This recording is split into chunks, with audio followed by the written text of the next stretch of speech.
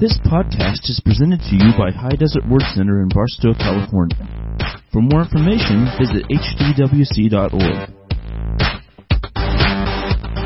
Well, how is everybody doing on this beautiful Wednesday evening? Amen. It's the last Wednesday of August. That's good news, friends. That means that September's around the corner, and then we're a mere 90 days from Christmas. Come on, somebody.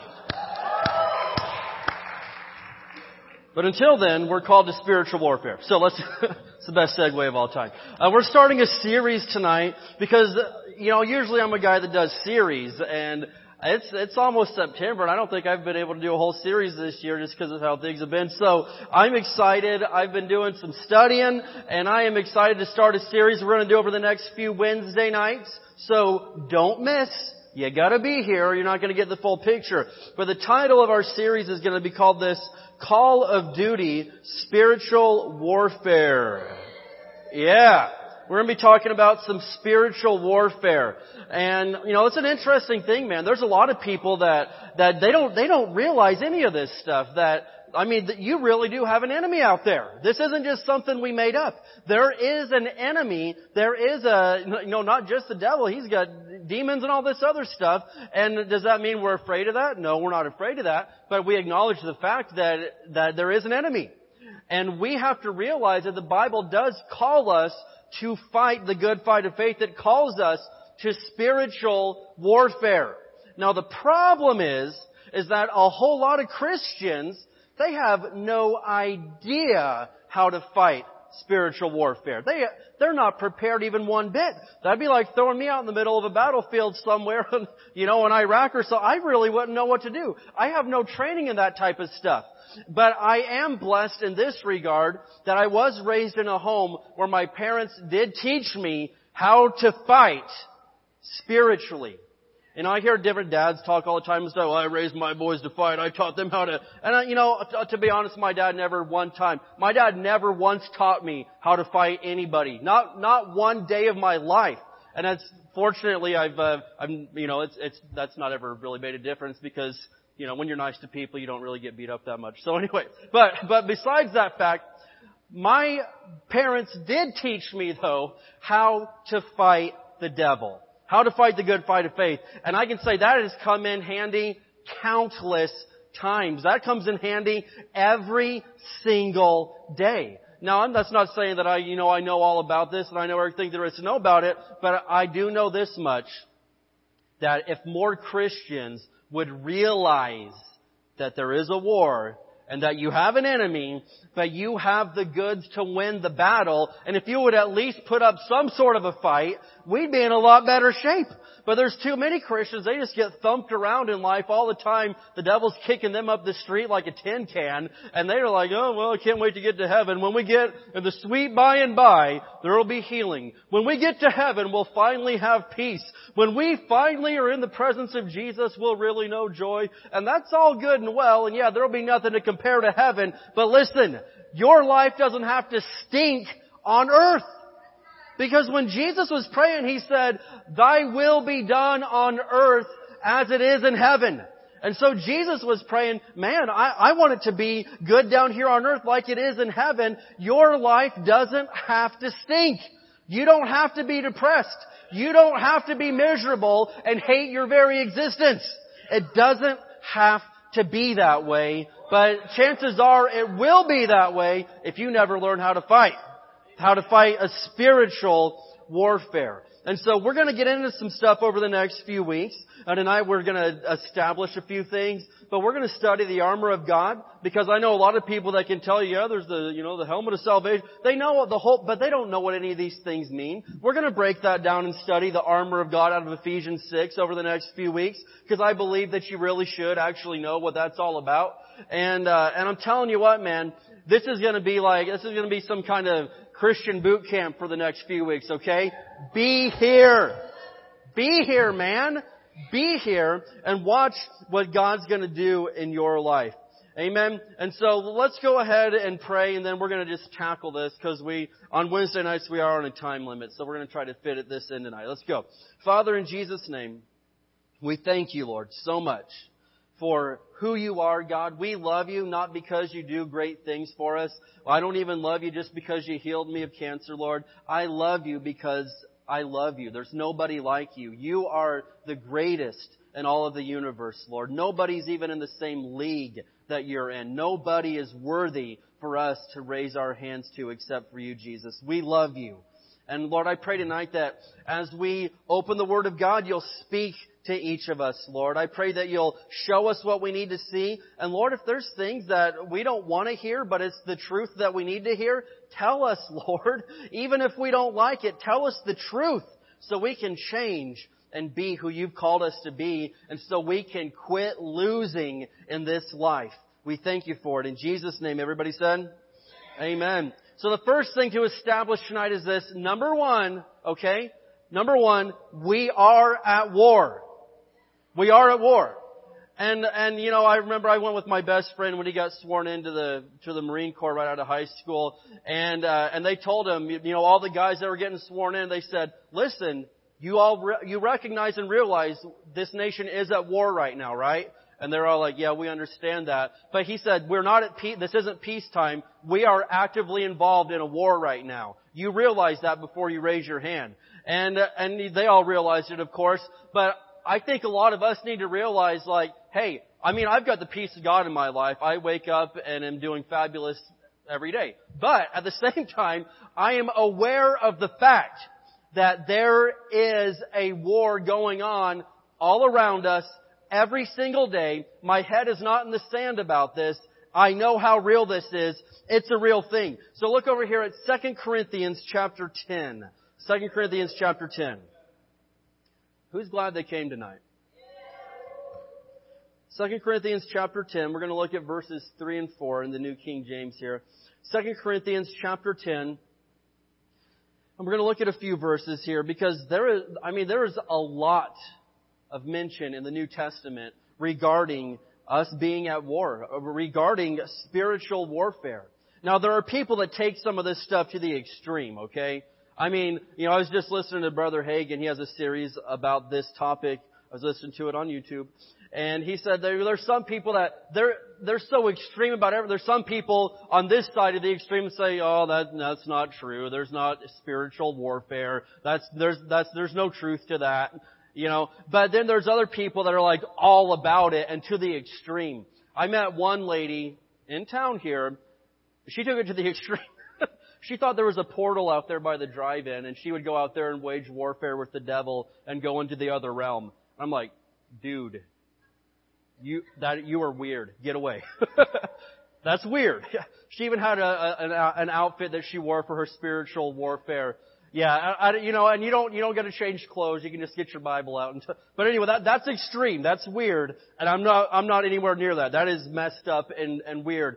And you know, you wonder, you see someone like that, and if they're so good at spiritual warfare, why are they always getting their behind kicked? Like every time you see them, their life's in the dumps. Like, you should be an expert at this. You even have the outfit to go fight. Anyway, 2 Corinthians 10, 3 through 4. We're going to be balanced on this topic, and we're not going to be weird, but we're not going to pretend like it doesn't exist either. You know what I mean? We're going to be right in the middle of the road. 2 Corinthians 10, in verses 3 through 4, it says, for though we walk in the flesh, alright, so we walk in a natural physical body, we do not war according to the flesh. For the weapons of our warfare are not carnal, but mighty in God for pulling down strongholds. That's good, man. That is a good verse right there. And so it says, listen, though we live in a natural body, we're not fighting a natural war. The weapons of our warfare, they're not carnal. They're not physical. We aren't using physical weapons to fight the devil. I mean, if you could shoot him, I would have done that 30 years ago. I would let's put an end to this whole charade. Let's just shoot him. But you can't, because the weapons of our warfare, they're not carnal. They're not physical. We use God's weapons to fight this warfare, and they are mighty. They pull down strongholds in people's lives. And I'm telling you what, man, there is such a thing as strongholds. The devil has some people in a stronghold. Have you ever seen an addicted person? Have you ever seen somebody that is oppressed by the devil, man. They want to get free, but they can't. They are in a stronghold. They are locked up, and they can't get out of it. And listen, there's no physical weapon to fight that battle with. You know what I mean? If there was, I mean, come on, we would market that and we'd get it out to the whole world as fast as we could. There's not a physical weapon that can go out and break a demonic stronghold on somebody's life. But man, I tell you what, the smallest child in this church could go out there and break down that stronghold by using the name of Jesus. By using some scripture. Come on. So listen to me. This isn't rocket science, but we got to know that the weapons of our warfare, they are not carnal, but they are mighty in God for pulling down strongholds. Now the thing is this, is we rely obviously so much on our natural senses. That's how we live our life. And so a lot of us are like, we don't realize the magnitude of, and I'm not being weird here. We don't even talk about this stuff all the time. But if you could just see into the spiritual world for a minute, man, you would realize like this stuff is real. In the book of 2 Kings, Elisha, I share this story a lot because it's one of my favorite Bible stories, but he had a whole bunch of armies coming against him, okay? Because Elisha, he was a prophet and he could see things, and he was telling the king of Israel every move that the enemy was going to make before it ever even happened. Hey, they're going to cut in from the north side. They're going to come in and bring 300 soldiers in the back. And boom, Israel always made the right move. Well, then the enemy found out, they always know what we're going to do because of this guy over here. He tells the king every time, we got to go kill him. And so the armies are swarming the mountain where Elisha lives, and he has his assistant, and they're up there, and they see all these armies coming in, and the assistant he's getting terrified. He's like, what are we going to do? We're surrounded on every side. And Elisha's practically laughing. He's like, oh my gosh, are you for real right now? There's more on our side than there is on their side. And the guy's like, no, there's not. There's 2 of us and 1 billion of them. And Elisha prays and he says, God, for just 1 minute, open his eyes and let him see what I'm seeing.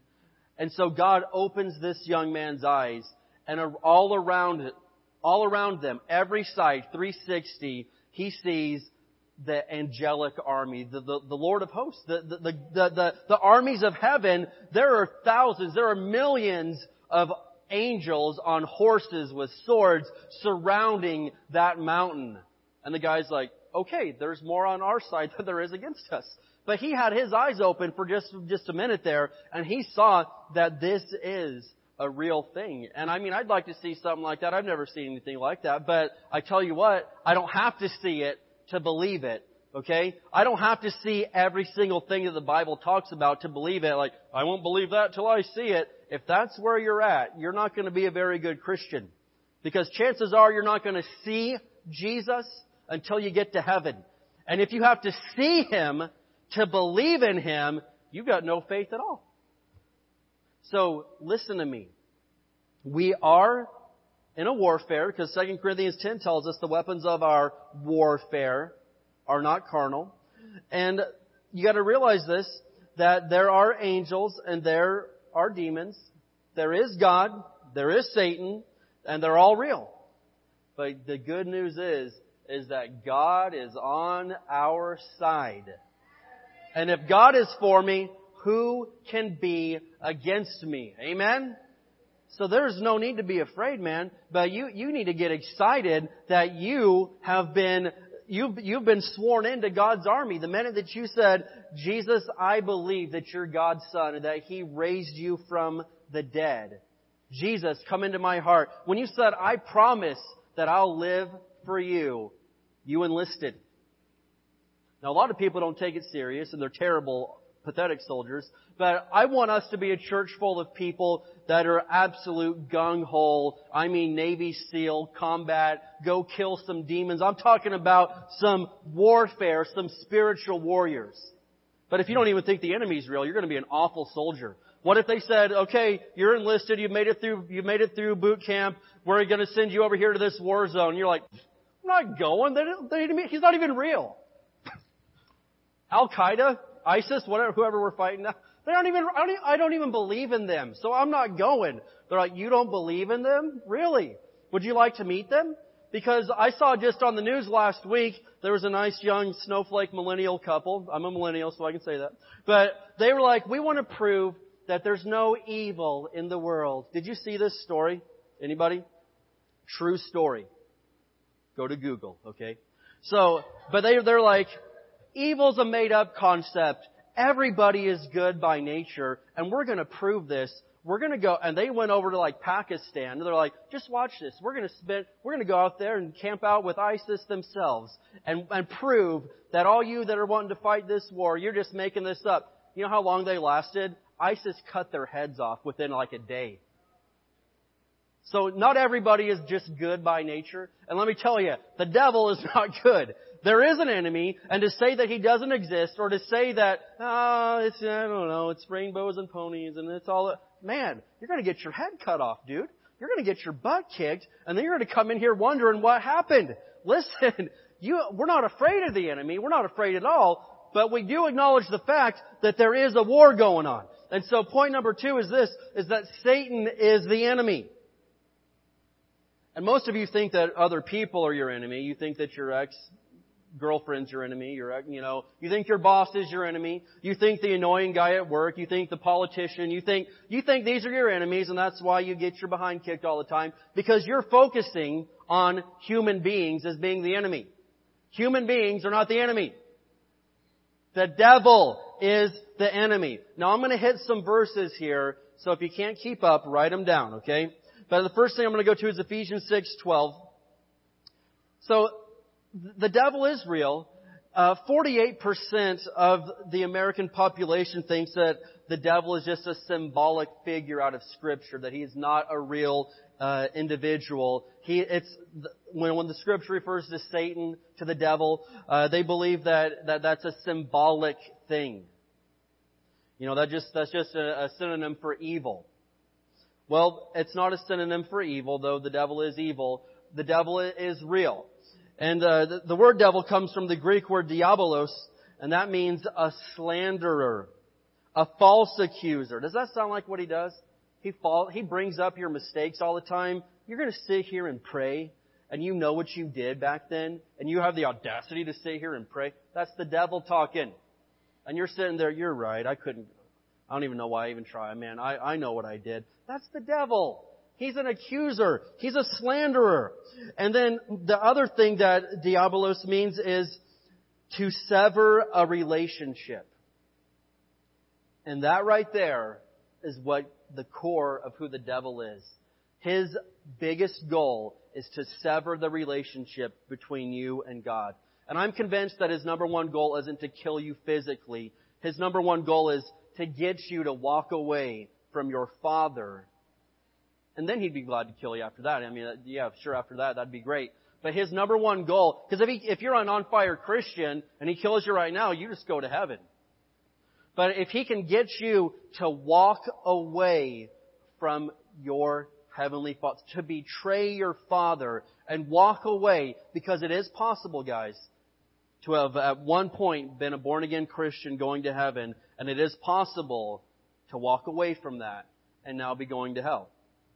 I mean, I'm not saying it's an easy thing to do, and I'm not saying that every time you make a little mistake that now you're going to hell. No, but it is possible for somebody to walk away from the Lord. He would never walk away from you.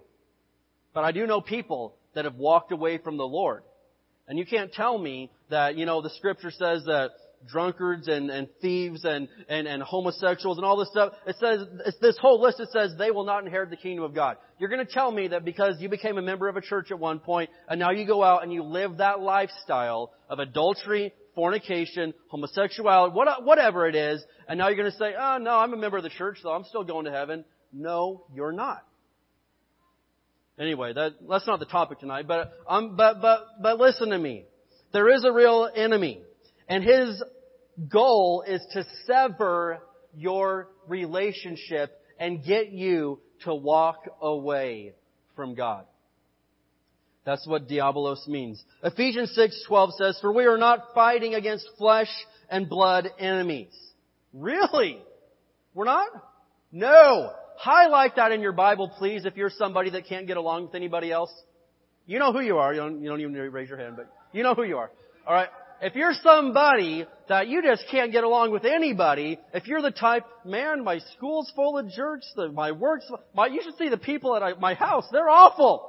If everywhere you go, you don't get along with people, highlight Ephesians 6:12 for the love of everything holy. Highlight this verse.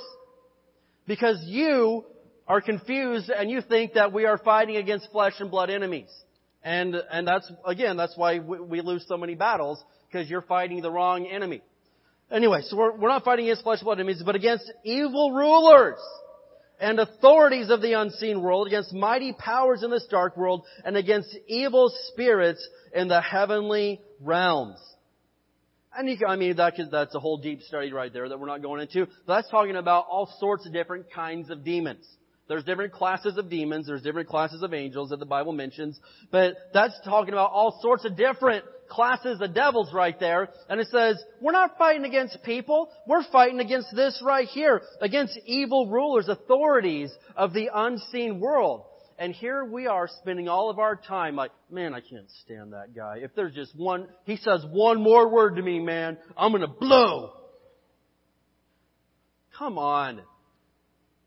We've got to get this together. Come on. Some of you hate people you don't even know.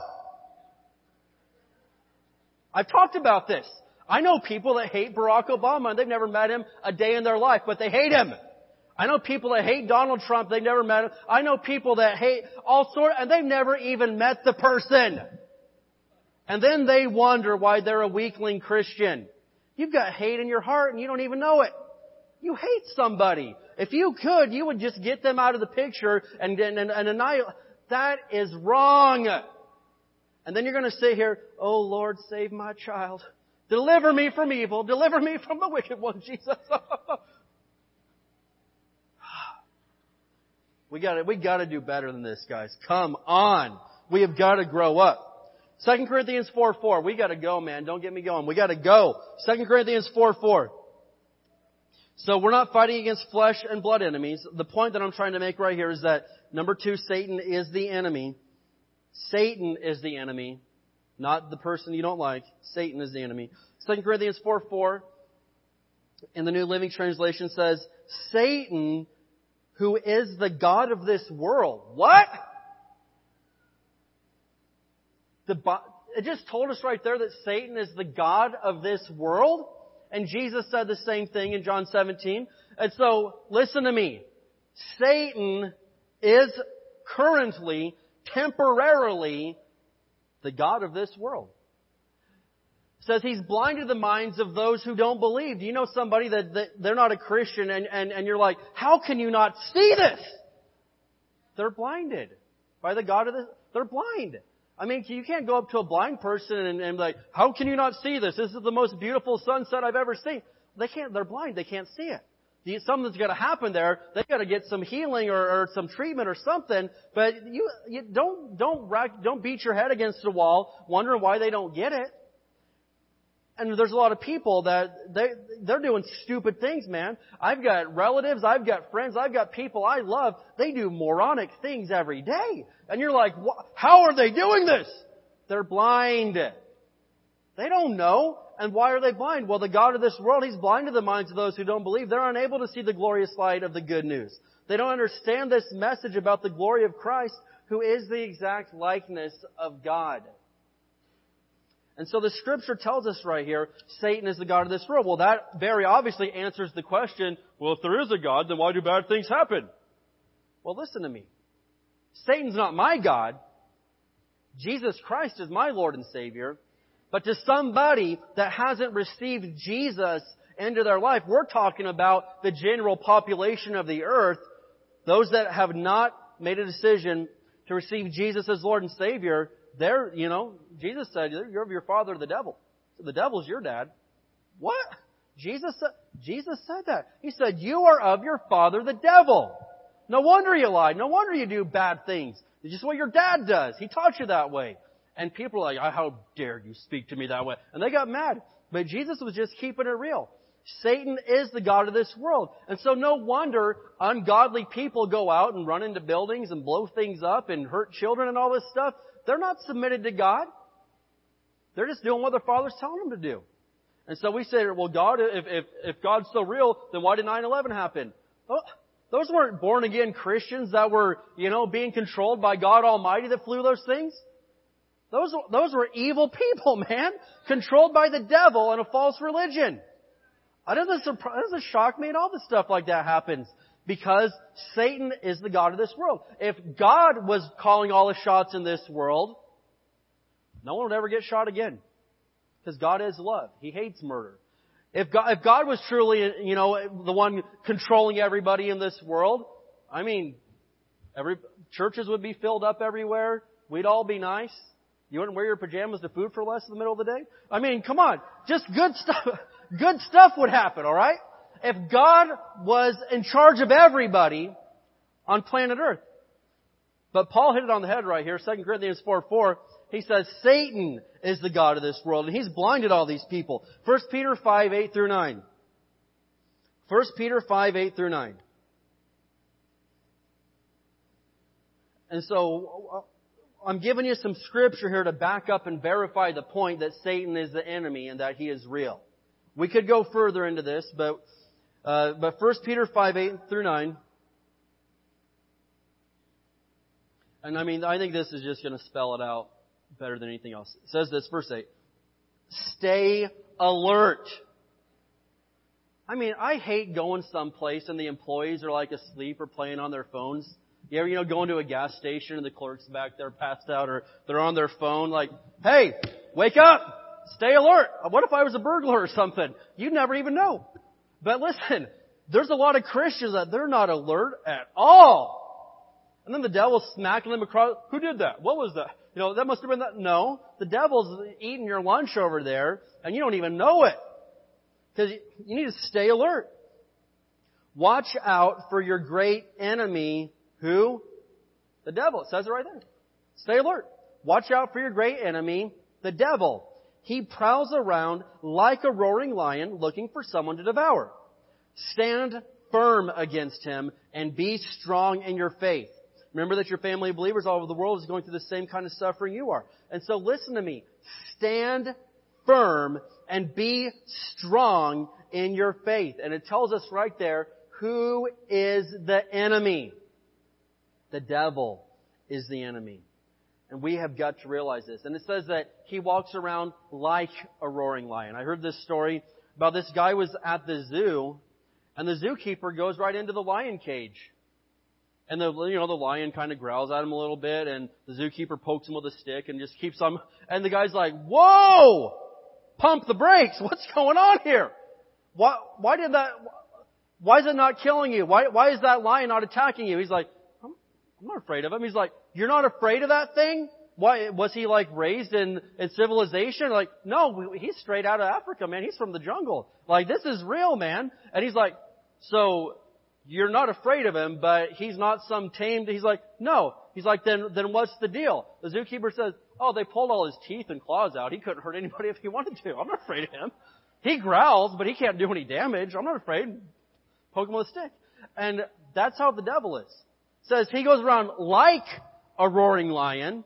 He huffs and he puffs, and that's usually enough to take care of most Christians. They're like, oh my gosh, I need $300 by Friday and I don't have it right now. What am I going to do? And the devil's like, okay, and just move on. And so there's a lot of, I heard Andrew Womack talk about, a lot of it, you don't even need the devil. You're doing a fine enough job screwing up your life on your own. It's true. He's like, the devil may have done something to you. He may have pulled the trigger and caused the calamity in your life, but you gave him the pistol and loaded it for him and handed it to him. Then you want, well, why is this happening? God, why? Well, there's a lot of good reasons. Do we need to go there? But seriously, don't give place to the devil and then, wonder where was God? Where was He? Why?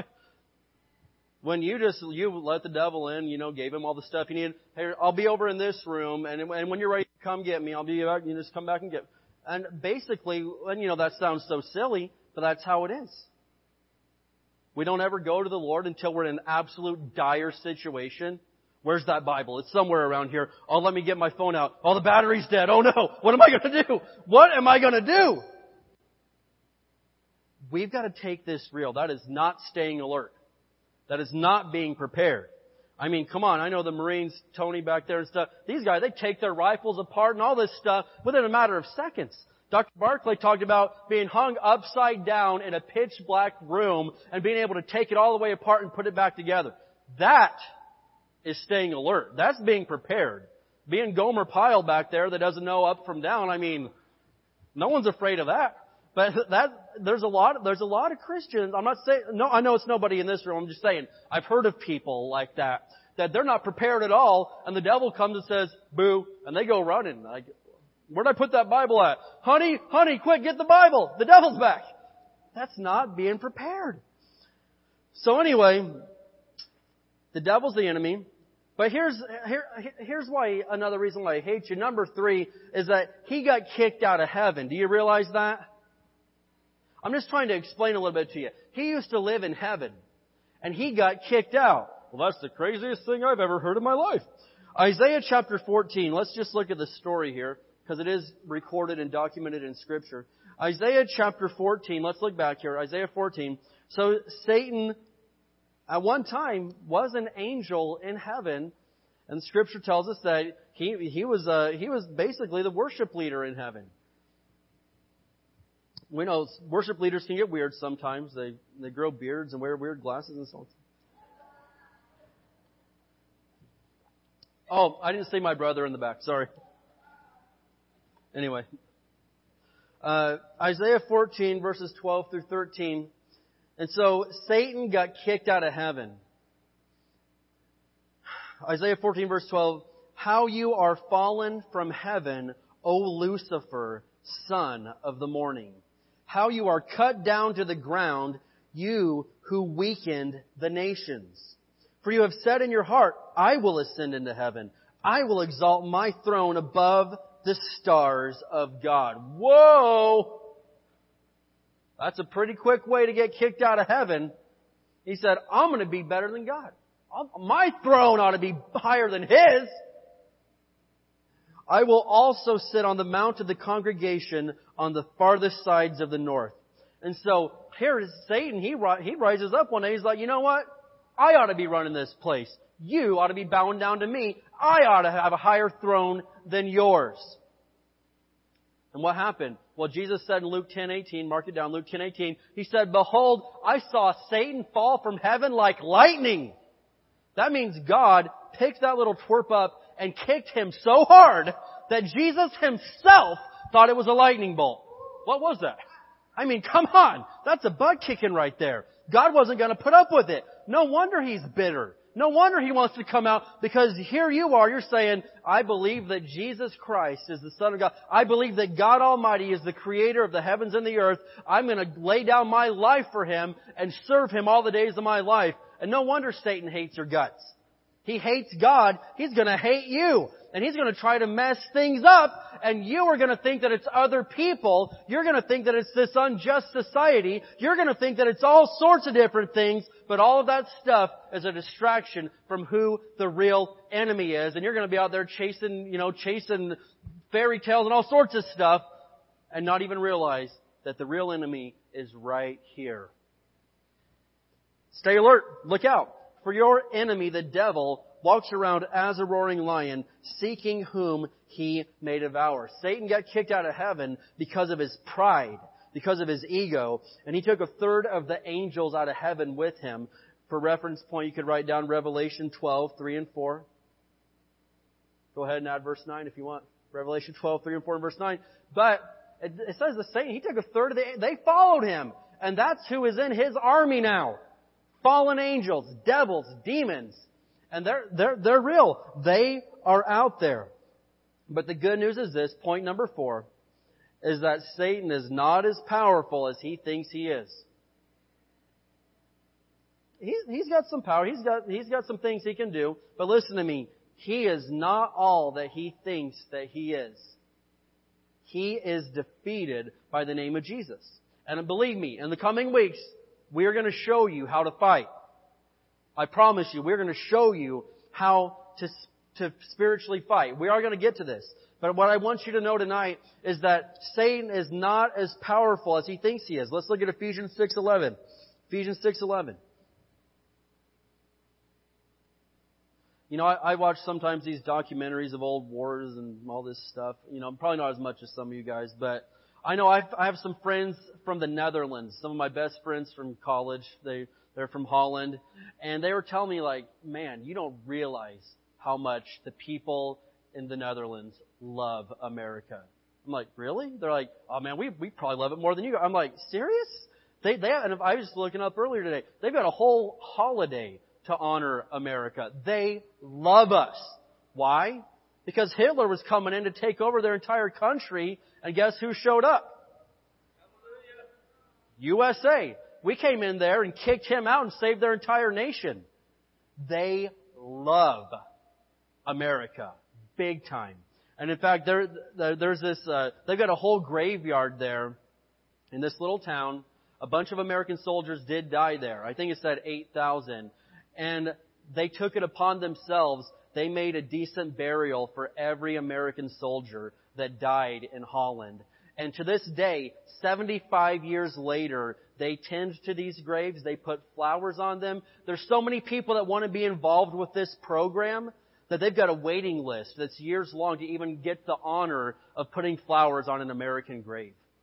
They love us. Why?